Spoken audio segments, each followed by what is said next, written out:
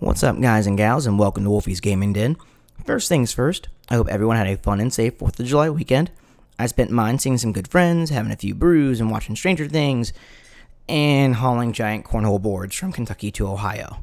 And I mean giant. These things on a truck cleared about 11 feet.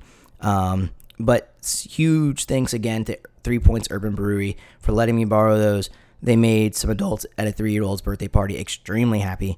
Other than that, my sister came by and is visiting me for the week, so I've been spending some time with her as well. And on top of all of that, I'm getting ready to move.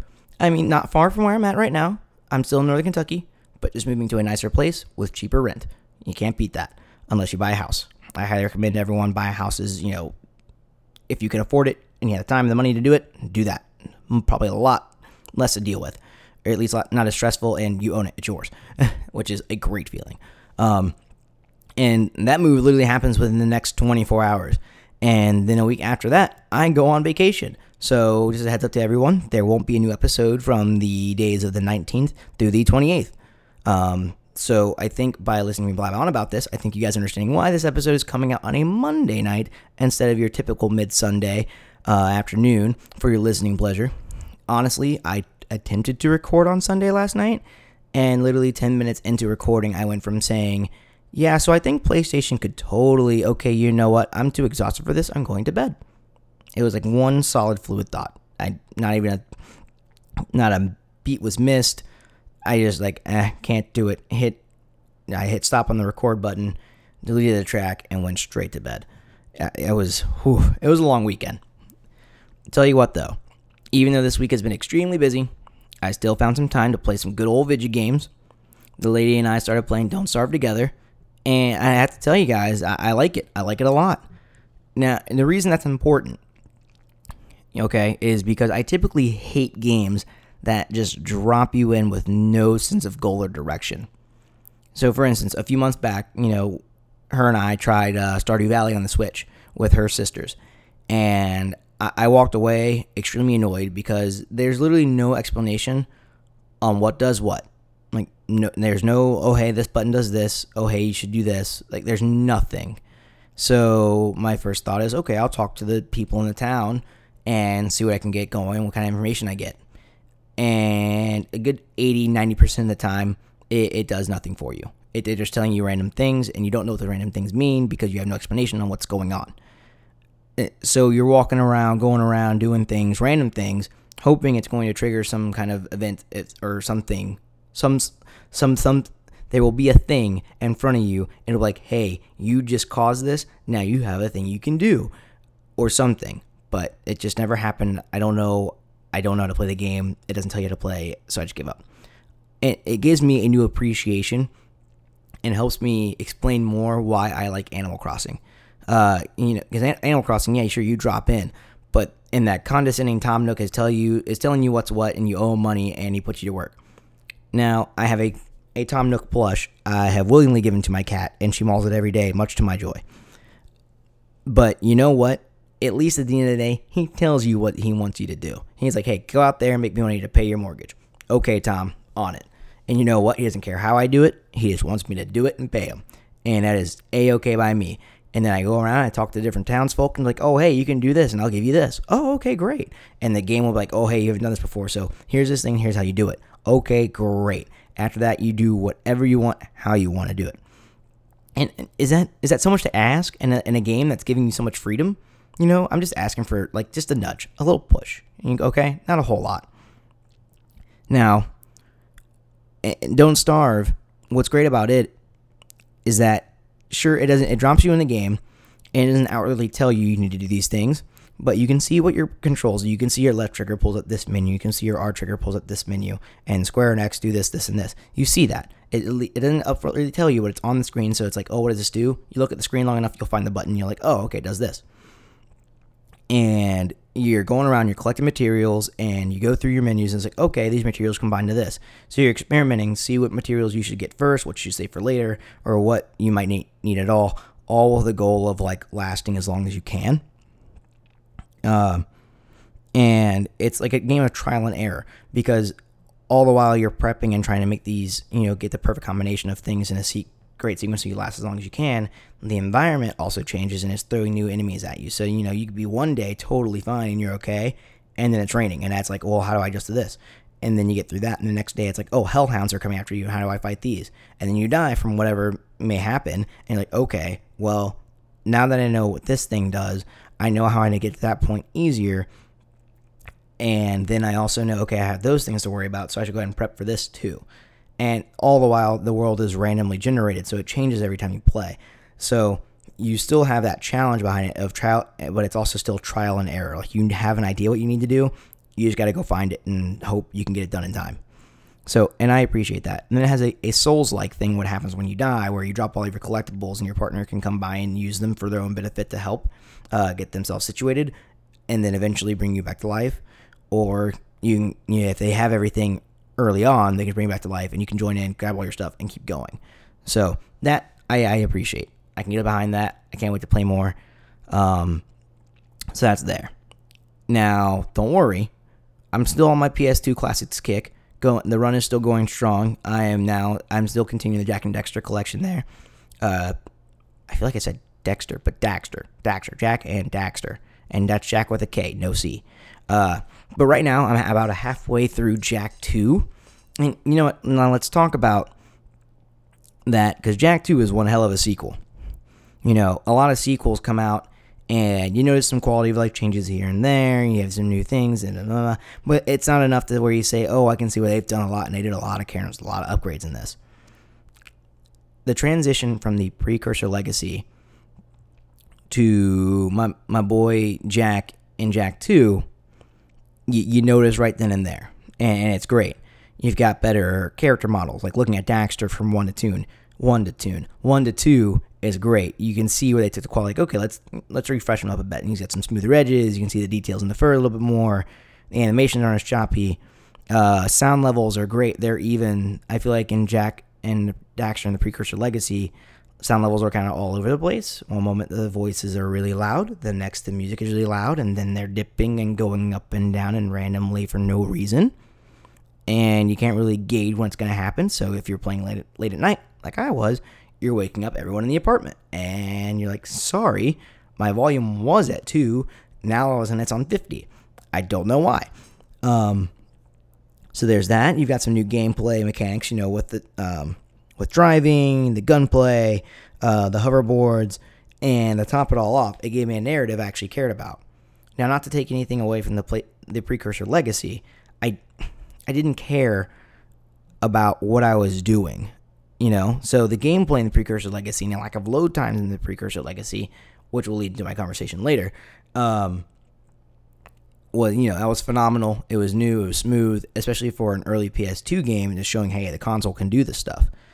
But at the end of the day, when it came to the narrative, I was a mute kid with my friend who was turned into an orange weasel, doing random tasks for people to turn him back, with these people having no real connection other than existing to give me tasks to do, and then all of a sudden at the end of it, I'm saving the world from a villain.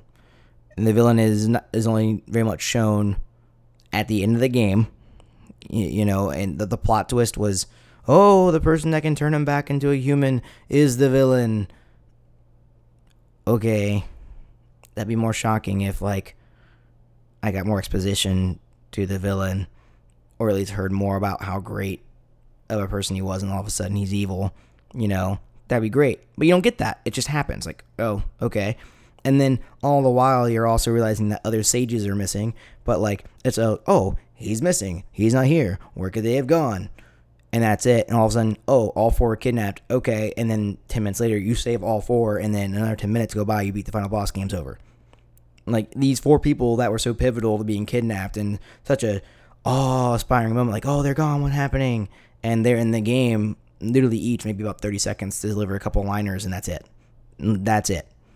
So it's just I don't care about what I just did. It was fun playing it. Nothing is memorable about this. And it did also give us Daxter, one of the greatest video game sidekicks of all time. And I'll argue with anyone about that. Hands down. Just saying. Anyway, that's, not to take away from Jak 2, I mean, not to take away, but not to say Jak 2 is without its flaws, because nothing is more infuriating than being in a timed mission.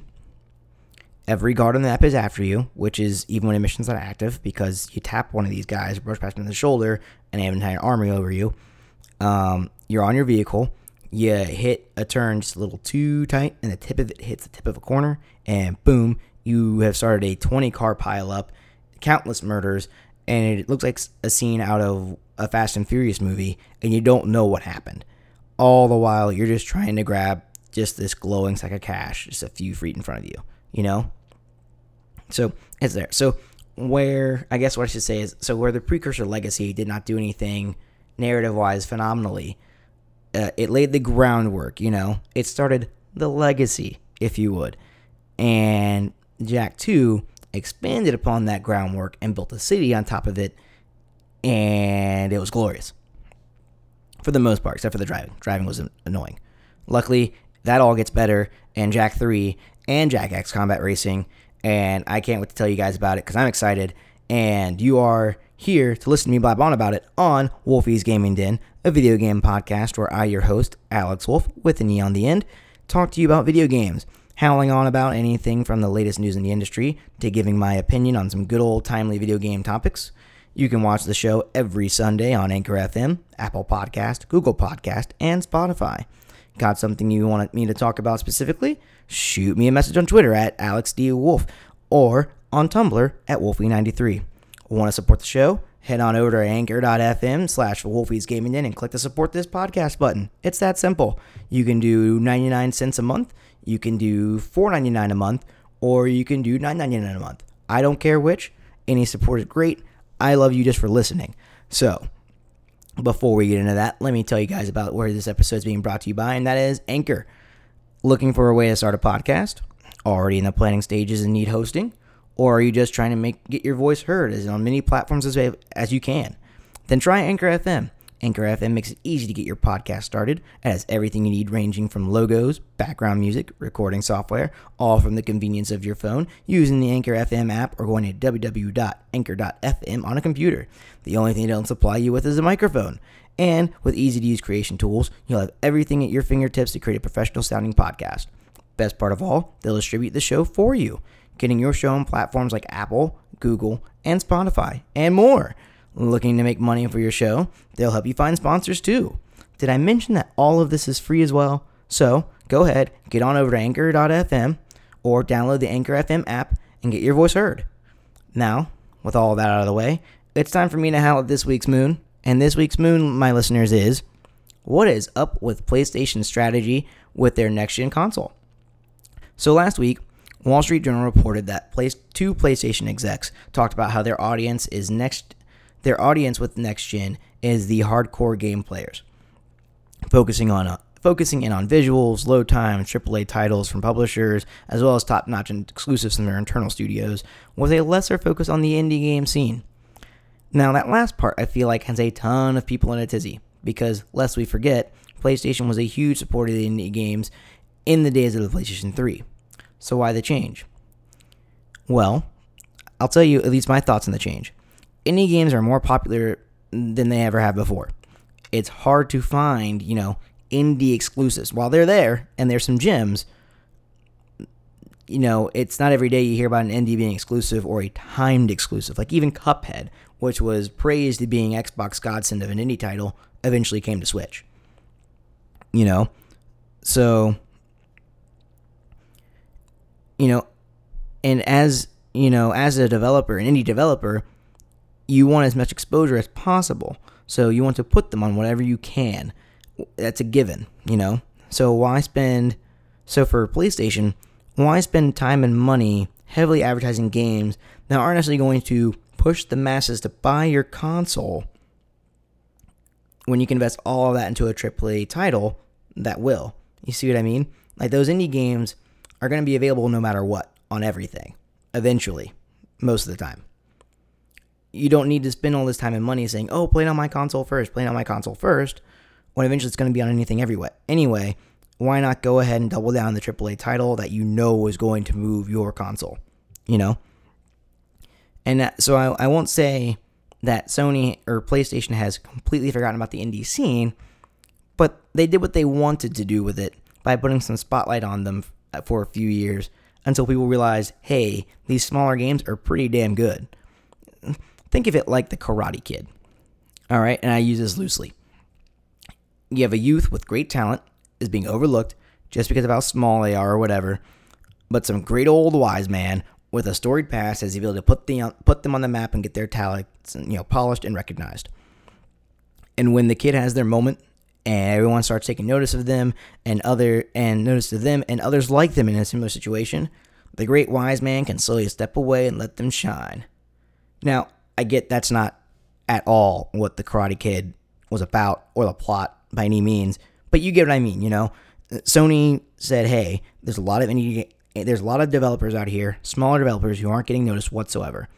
Let's help them bring this scene, not just one developer, but all of the indie scene into the spotlight. Show people, hey, you don't need to go spend $60 in a brand new game every time. There are smaller titles out there with just as much love and care that goes into these AAA titles that you can play that are great. And they've always been here and they always will be. And they did that, I think they did a good job with that. They got Microsoft to step it up and put their focus on it with ID at Xbox. They got Nintendo to step it up now with the Switch with the Indies program. And Sony, I truly believe, started that trend and got them noticed. So now that everyone's doing it, Sony's like, okay, we did what we needed to do. We got our boys to shine. Now let's go back to focusing on us. So with that being said, it's no surprise that visuals and load times are a huge focus this time around. Within the last two console generations, starting with the Wii, 360, and PS3, games have upscaled their visual quality so much, so fast, to the point a lot of people are asking, where else can it really go? Like, obviously there's 8K, but, a lot of people already say, oh, from 4K to 1080p, I can't see too much of a difference. I can see some of the finer details, but it's nothing crazy. And we'll have the same people say about 4K to 8K. So where else does it go? It happens so much. So with those graphical improvements, though, came large data files. And with large data files came load times. Now, I could be wrong on this. I can't remember exactly. But I want to say during the PS2, or like mid to end PS2, GameCube, and Xbox generation, load times were dwindling a bit. They weren't as noticeable, or at least they weren't as a hassle. And then those walls came crashing down. Load times started skyrocketing up with the PS3, the Wii, and the 360 as HD graphics, online multiplayer, and motion controls that arrived. That's a lot of stuff going on in these games now all of a sudden. So, and now you've got games having to install before you play them like they were on a PC. So, and then you had patches and updates and DLC, yada yada. So loading once again was in our faces, and more so than ever because they're on your home screen before you've even started the game with an install. And now a lot of these features, online play, HD graphics, and motion controls have become a mainstay for the most part in the industry for at least a decade now. So it's time to start trimming that load time fat now that everyone's used to it. So not surprising that's a huge focus for them. I'm excited because, it'll be exciting to see how quickly games process, especially with the new patent Sony has on that, where things will start preloading as they recognize your character is getting closer to an environment. So that'll be pretty cool. Now, where my interest lies on all of this when it comes to their stratagem, as I'm sure it does with others, is how will PlayStation get the AAA game partnerships they're looking for, especially seeing how Microsoft has been buying everything up. Will we see them go on a similar shopping spree like Xbox has in the last 2 years, or will we see relationships build akin to theirs with Insomniac? So I feel like that latter idea is the long game. So hear me out. I could be totally wrong on this. So developers like being able to do what they want a majority of the time. They want to say, oh, hey, let's make this game. Okay, great, let's make this game. Let's find someone to publish it, be done with it, and move on to the next project. So, but say every once in a while, a large publisher like PlayStation comes by and tosses you a large sum of money to put out a huge title to let's say Insomniac, and like, hey, we want you to put out a awesome Spider-Man game, so we just want a good Spider-Man game, or a big franchise. And with that, you keep your independence because you're still an independent developer, and excluding the one title or franchise that brings in so much money, it's funding all of your other projects. So you keep that freedom, but get the profit you need to support your individual goals. Now that, ladies and gentlemen, sounds like the dream to me. Being able to say I'm my own person, and every once in a while cutting a deal with some guy to get some extra cash flow, and then going back to your norm until, hey, call you up. Hey, we need to make another game. Okay, cool. Here comes more money to fund the other things I want to do. That sounds like a win-win situation. So, because that also helps the publisher, PlayStation in this matter, because now that developer is less likely to want to be bought because they know those types of deals exist, and the other publisher in the situation, Xbox, can't just come around saying, "Oh, we'll give you this much money," because they've got to come up with a large sum of money to convince a developer like Insomniac in this scenario to give up that independence and give up that cash revenue they're going to get when they put out this hot AAA title that's raking them money, and the only sacrifice they have is that it's on one console. Only sacrifice really isn't like, okay, this one game, this one franchise out of our massive library is exclusive. This one out of the few, If that's what we got to do to make some money and continue to fund our own independent goals, so be it. Now, as I said earlier, I'm no expert on how this works or how they come about, and I'm sure there's some huge holes in my logic, but it's a theory. It's a theory. And I think those kinds of benefits and partnerships would be huge to PlayStation because it's going to set them apart from the competition. And more importantly, it's going to save them time. And even more importantly than that, it's going to save them money from having to go and search for developers that they can purchase and then wheel and deal with these developers so they can purchase them and what they're going to get, blah, blah, blah, blah, blah. That stuff takes time. They don't have to do that. They can go and say, hey, we like what you've done. We've had partnerships in the past. Would you mind making another game only for our console that we think will make you guys money and make us money? We don't want to take you over or anything. We just want a quick partnership, and we'll, see how things work down the line again. Okay, great. Sure. Sign me up. And that's all they got to do. Now, that being said, are there some developers I think PlayStation could elevate in being under their umbrella? You're damn right I do. Can and or will they happen? Maybe with a lot of coercing, but who knows? Things in the future can happen. Some developers may start falling off and realize, oh man, we need funding. Someone swoops in and says, hey, if we buy you guys out and you work exclusively for us, we'll give you money. Okay, great. Just make good games. Okay, cool. We'll give you the tools. But, who knows what the future may hold. Anyway, guys and gals, that's all the time we have this week. Thank you all for listening. I appreciate you all. Be sure to review, like, comment, subscribe, or whatever it is you can do depending on where you're listening. Remember, there won't be any new episodes from the 19th to the 28th, but that doesn't mean I won't have new things coming. Eventually, I'll have a dedicated social media page on Twitter and or Instagram or maybe Facebook. I don't know yet, where you guys can kind of share your thoughts. Let me know how I'm doing, or I can kind of feed you guys info that's happening. I've also thought about getting into streaming late at night before I turn in for the night. Because, lately I've been playing, especially with the PS2 games, I'll play them while in bed, and I figured, why not? I'll stream what I'm doing through Twitch. I may not have like a camera filming me as I do things quite yet, especially when I'm in bed trying to sleep eventually. I don't need all of that. So I'm like, people can make fun of how bad I am at video games, or, oh, hey, maybe there's that one person that thinks I'm good at it. Just saying. I'm not terrible, but, that could always happen. Of course, I'll keep you all updated to the best of my ability. And, again, in case I don't see you, good afternoon, good evening, and good night. Can I say that? Is that allowed? Is that a thing? Like, is that trademarked or anything like that? Can I put that at the end of every episode? I kind of want to put that at the end of every episode. A way better transition, but who knows? I have no idea. It's one of my favorite movie quotes, so I'm just going to stick with it until I get yelled at.